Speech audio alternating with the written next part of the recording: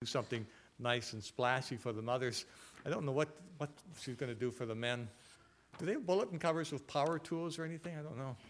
Or chainsaws for the man back there. But there was no, there are inserts. If you want an insert, if you don't have one, I think there's some in the back table. And if you would like one, there's a nice man back there that would gladly give you one. If you don't want one, don't worry. I'm not offended. I don't use it either. But there are some that might have some difficulty following the message sometimes because of the speed at which I preach and sometimes some hearing concerns and so forth that we're all familiar with.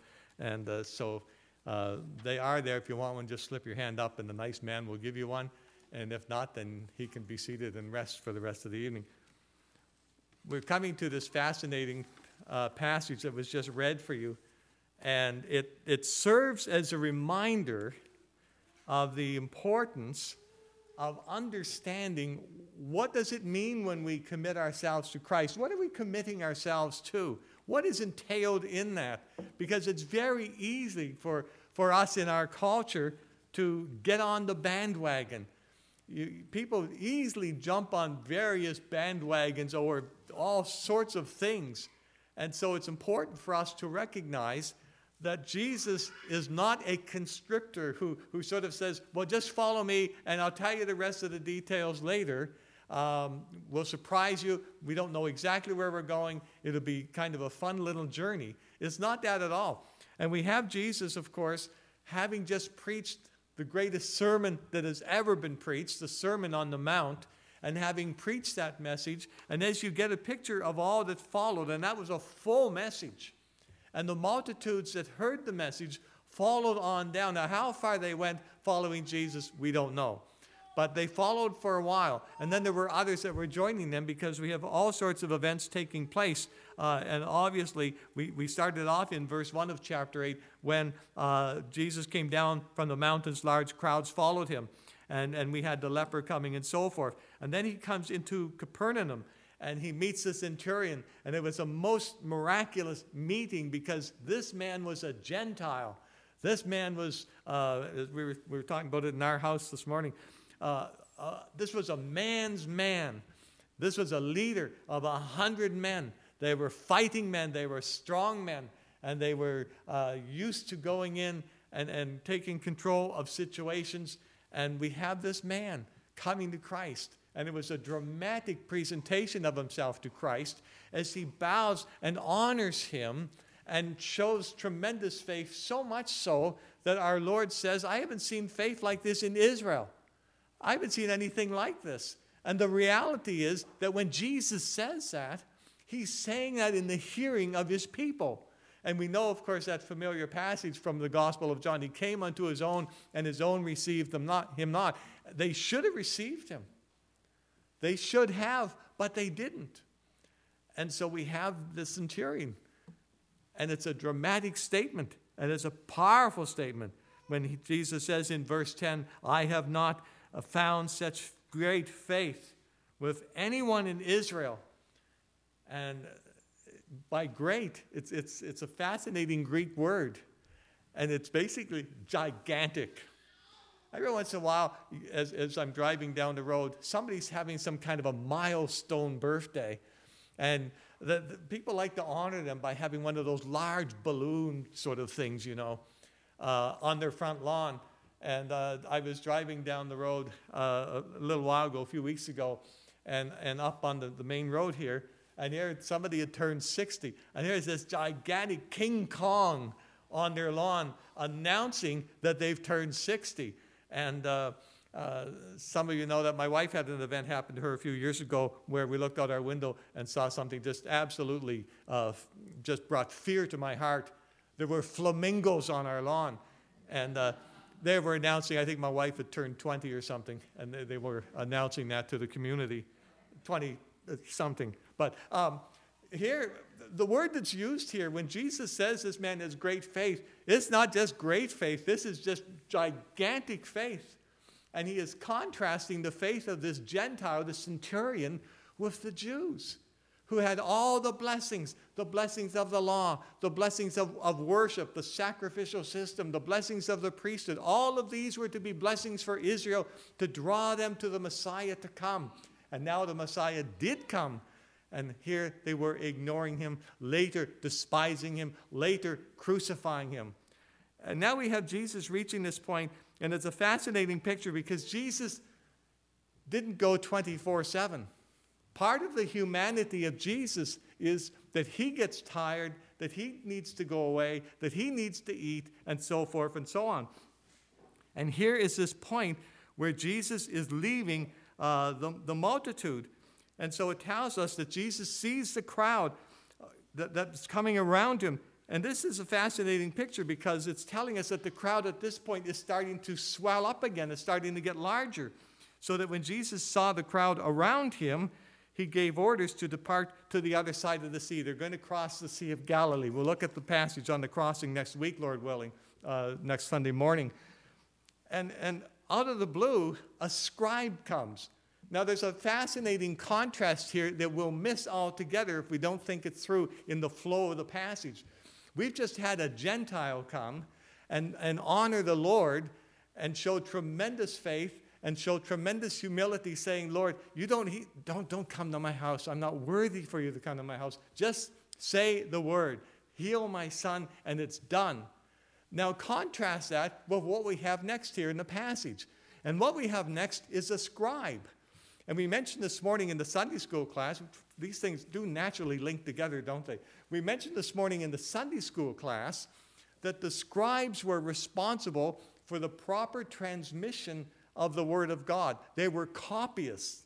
And their ministry in life was to write and write and write and write the Word of God, transferring it meticulously, carefully, giving thought to everything that was on the manuscript on their right-hand side, and then writing it down properly.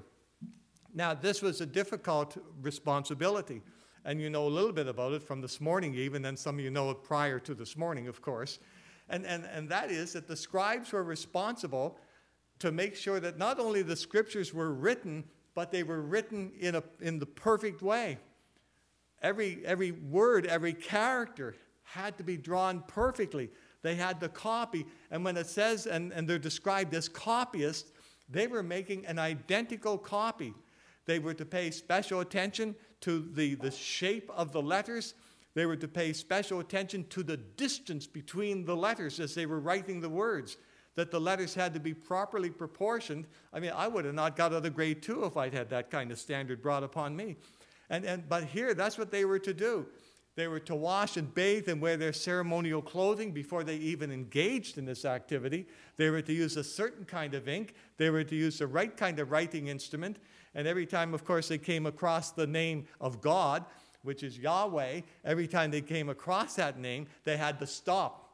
They had to change, get a new pen. They had to change themselves. They had to bathe all over again.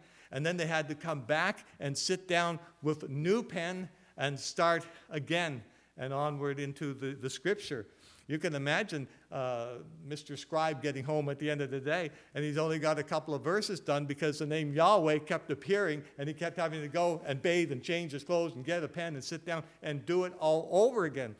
In addition to that, there were scribes who were responsible to oversee the work of the scribes, so that you had almost a subsystem of the drones, if you will, that were doing all the hard writing.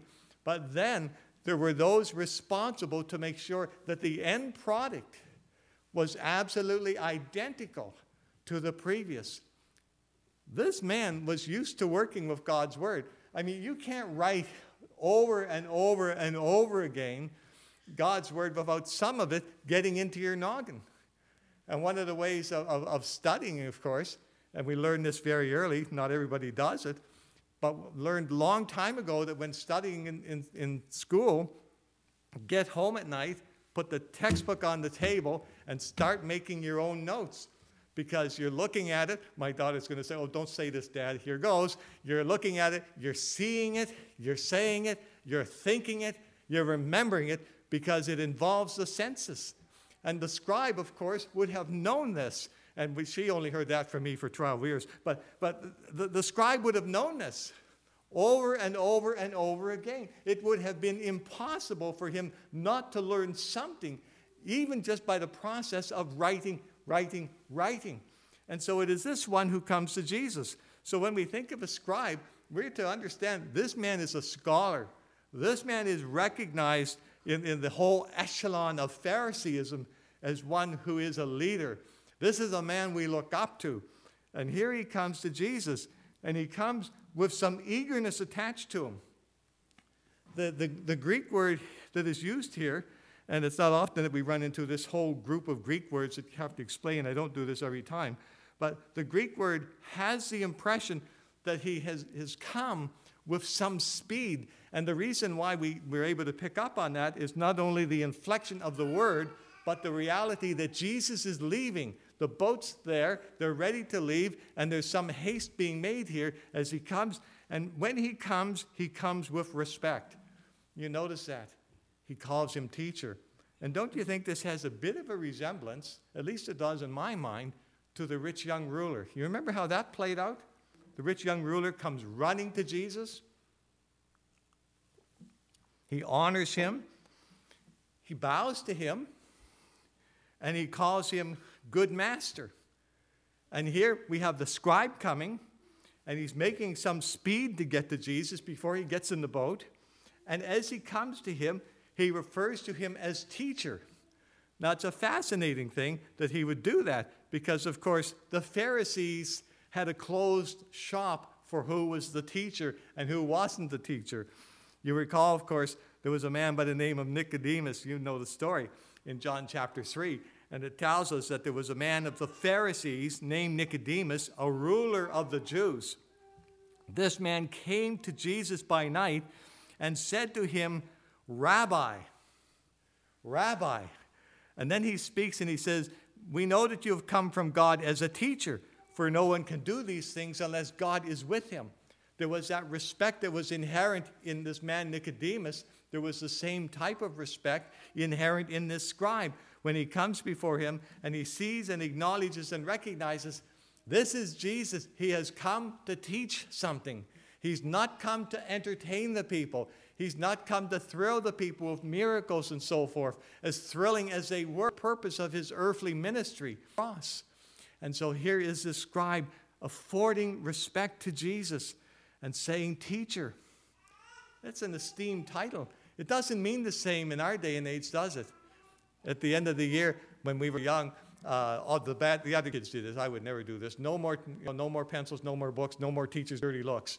You remember some of that? Okay, great. I'm surrounded by intellectuals as well. And that was it. Teachers are not respected, but in the time of Christ, teachers who respect due to the picture is this fascinating commitment. Teacher, follow you wherever he has enough where Jesus is going. The foggiest notion down the road. He has preparation up and down the road. Wit about it, but he comes and he offers this empty commitment where he says that you go. That's when we sing. Do we think sing? Master, let me walk. Huh? Do you really want to go where Jesus goes? Where Jesus is mocked, life is bad, and all I want to make, I go to heaven when I die. So when we make a commitment, doing that, whatever it is well with whatever takes place, I'll find myself going to you. You're my rock of ages, the place where I flee to. You're the one. I want to be with you. I want to learn from you. I want to serve. And here he is. I'm ready to go. And in our day and age, super. Let's sign this guy up to a Bible college and get him a degree or two on him and let him loose. But Jesus does something rather fascinating. And you might look at it as a wet blanket on this man's commitment. Blanket on his commitment at all. Really telling him this is what it means to follow. You don't know at the time if Jesus saw some birds flying. I don't know. Saw a fox in the field. Could have. You see that fox? And they see the fox. He said, that fox has a hole in the ground. It's his foxhole. That's his place. He's a little home. When I was coming down the walkway here, there are robins trying to, in the gutter that side of the church here. It's kind of a fool's errand to do that because somewhere some some fried eggs in the shell as well. But that's the robin's problem, and we can't explain this to them. They don't understand. They never listen to me anyway. But the robins have a nest. The fox has a hole. And here is the Son of God, standing before this man. And Jesus says this to him, the Son of nowhere to live. This is of the incarnation of Christ. The Lord of glory comes from glory, born in a manger. And here he is offering himself and telling the disciples on there's a place for you. And the idea of going home to glory, preparing a place for my disciples, for my people. And here he is in his earthly ministry, and he said, I'm homeless. And it's a fascinating statement. And you notice something that takes place. When he says that, you never hear another word from the scribe. The scribe doesn't say anything. He doesn't start singing, I'll go where you want me to go, dear Lord. No. There is nothing heard from the scribe again. He's a Johnny-come-lately. He comes with perhaps the excitement of seeing people, of hearing Jesus. Jesus laid the gospel in the. If he was there, and he may well have been from him. It's like he's gone. He's disappeared. And the next thing that happens is this: when that go, he's gone. And in that. Actually, 3 people coming to Jesus, not because there's some discrepancy. Luke, under the inspiration, led to them coming. We have 2. Second one, he says this, disciples, he'd even started following Jesus. He'd even recognized himself as a follower yet. Now, oftentimes, if we just read this on the surface, dig around on these things and get a picture of it. His Father is still living. He's saying, Lord, when my Father dies, I'll be ready to follow you. When everything is right, when all the conditions are right in my family, when all the family affairs have been taken care of, then I'll be ready to follow you.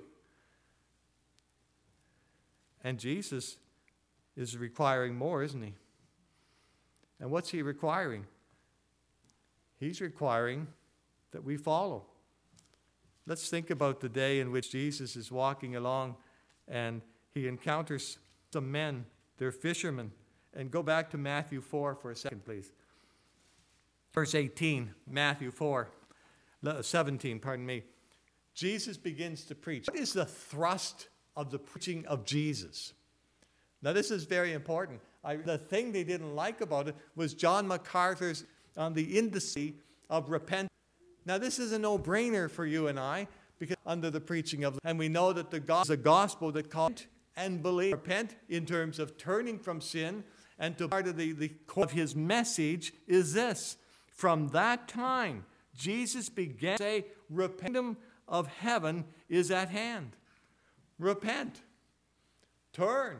Turn from your ways. Turn to God's ways. The kingdom of God is at hand. And now's the time. Don't repent. He's quoting Jesus. Preaching repentance in verse 8. He's Galilee. Simon called Peter, casting a net into the fishermen. He says the most astounding thing to them. They stand at this point preaching all over the place. And he says to them, follow me, verse 19, and I'll make you fishers of men. And immediately left their nets and James and John. And immediately them following. Now, if you read the synoptic gospels, Matthew, Mark, and Luke, you know the picture that Jesus was just covering the whole area. Preaching every day, repent, repent, repent. The kingdom of God is at hand. Now is the time to repent, over and over and over again. Why would you preach a message over and over and over again? You preach the message over and over and over again because people aren't repenting. And so that's what Jesus is doing. These disciples didn't come out of nowhere. They knew and they understood, not necessarily the word. And that's true tonight, isn't it? That when we follow Jesus, something happens and our lives change dramatically. I mentioned this morning that I have a great imagination. I have a little one, and I tell my little girl. So I had, if that's all the thing else, would you follow? I say, well, no, I wouldn't. But it has prerequisite and preach everywhere. Now, notice something. There to Jesus in this passage in Matthew chapter 4 is an immediate response. That's different from the one that we read here in chapter 8. That's, let me go home and wait until the slate is clean in my house, where my father is deceased, where my mother is deceased, and then I'm going to come. Here, the disciples left their profession. They knew fishing. We'll pick up on that, Lord willing, next week. That's what they knew. They were out catching fish. They were out catching good fish. They were out catching salmon and halibut and haddock and all that, and that good fish. And that's what they were doing. Sorry, I'm a maritimer. They left what they were familiar with. They left what they were comfortable with. They left their home. And they determined, I will follow Jesus. I will follow him. I don't know exactly where we're going, but I know one thing for sure in shooting. If I'm following Jesus, I'm going in the right direction. To bury their own dead. I have some things I want to have before it's too. Back in St. John, where in a pretty rough place, house, and I was talking to an individual one night, and we had talked long and hard and had a lot of awful place. And I said to him, I need to repent. And he said to me, I'm 23. Now, I have no what was supposed to happen in this man's life by the time he was 23. It was not worth rejecting the call of the gospel for.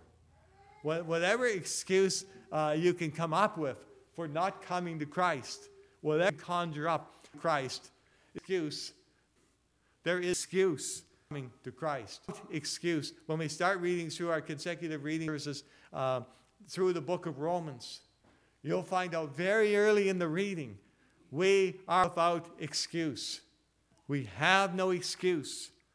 We have the gospel. We have the word of God. We have it clearly written. We can understand it. Some people say, well, I have trouble understanding the King James language. I understand that. We don't talk that way out on the street, do we? I understand that.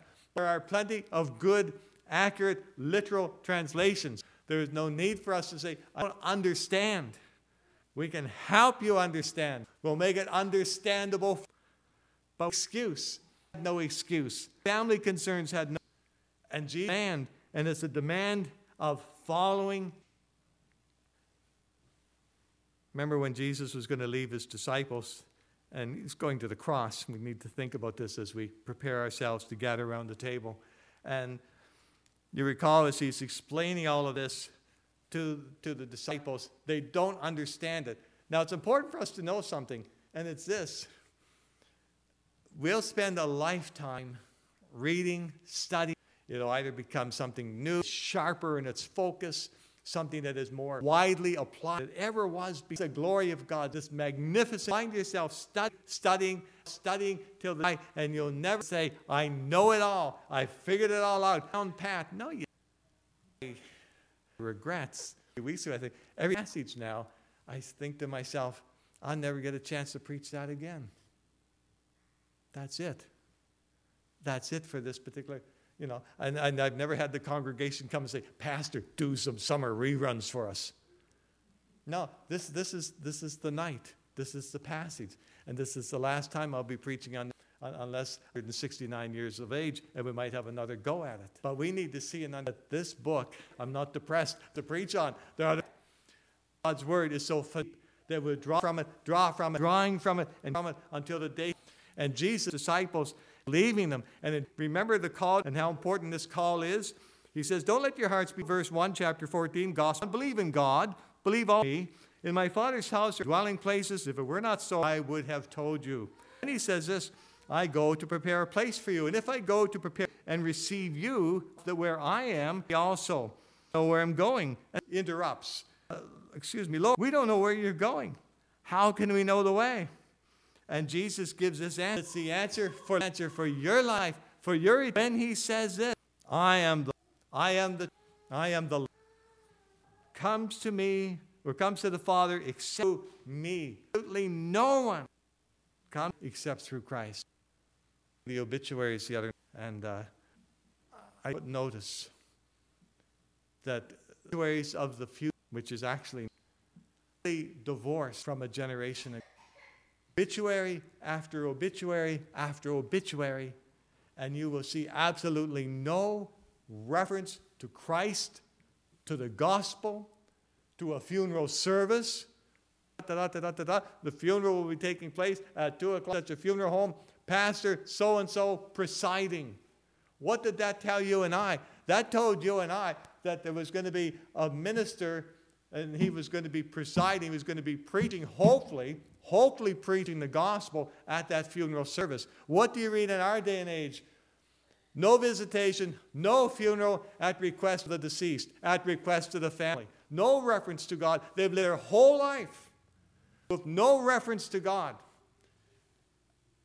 When I die, I hope you have a good funeral with lots of singing and good preaching. Now, I don't know where we're going to get them from, but I'm on the hunt because we want the gospel preached. This is a testimony. Whether you think that my testimony is useless, there's at least some mark, and they died and they're with Christ. Growing up with no Christ at all. Reference to eternity, somehow it's all over with. If there's going to be a funeral, and in all likelihood, that's it, drop the curtain. How empty. How that of the gospel is all me. Follow me. Following him. Something wonderful. That when we're brought, and we are brought to grief, grief as those who are living within our eyes, and we look to Jesus, ever to Jesus, consistently to Jesus, knowing that there'll be that day where the struggles will be over, the sickness will be over, the struggle and battle with sin will be over, and we will be with the Lord forever and ever. Amen. If you can't rejoice in that tonight, it's because you're not saved. If you can't, it's believed.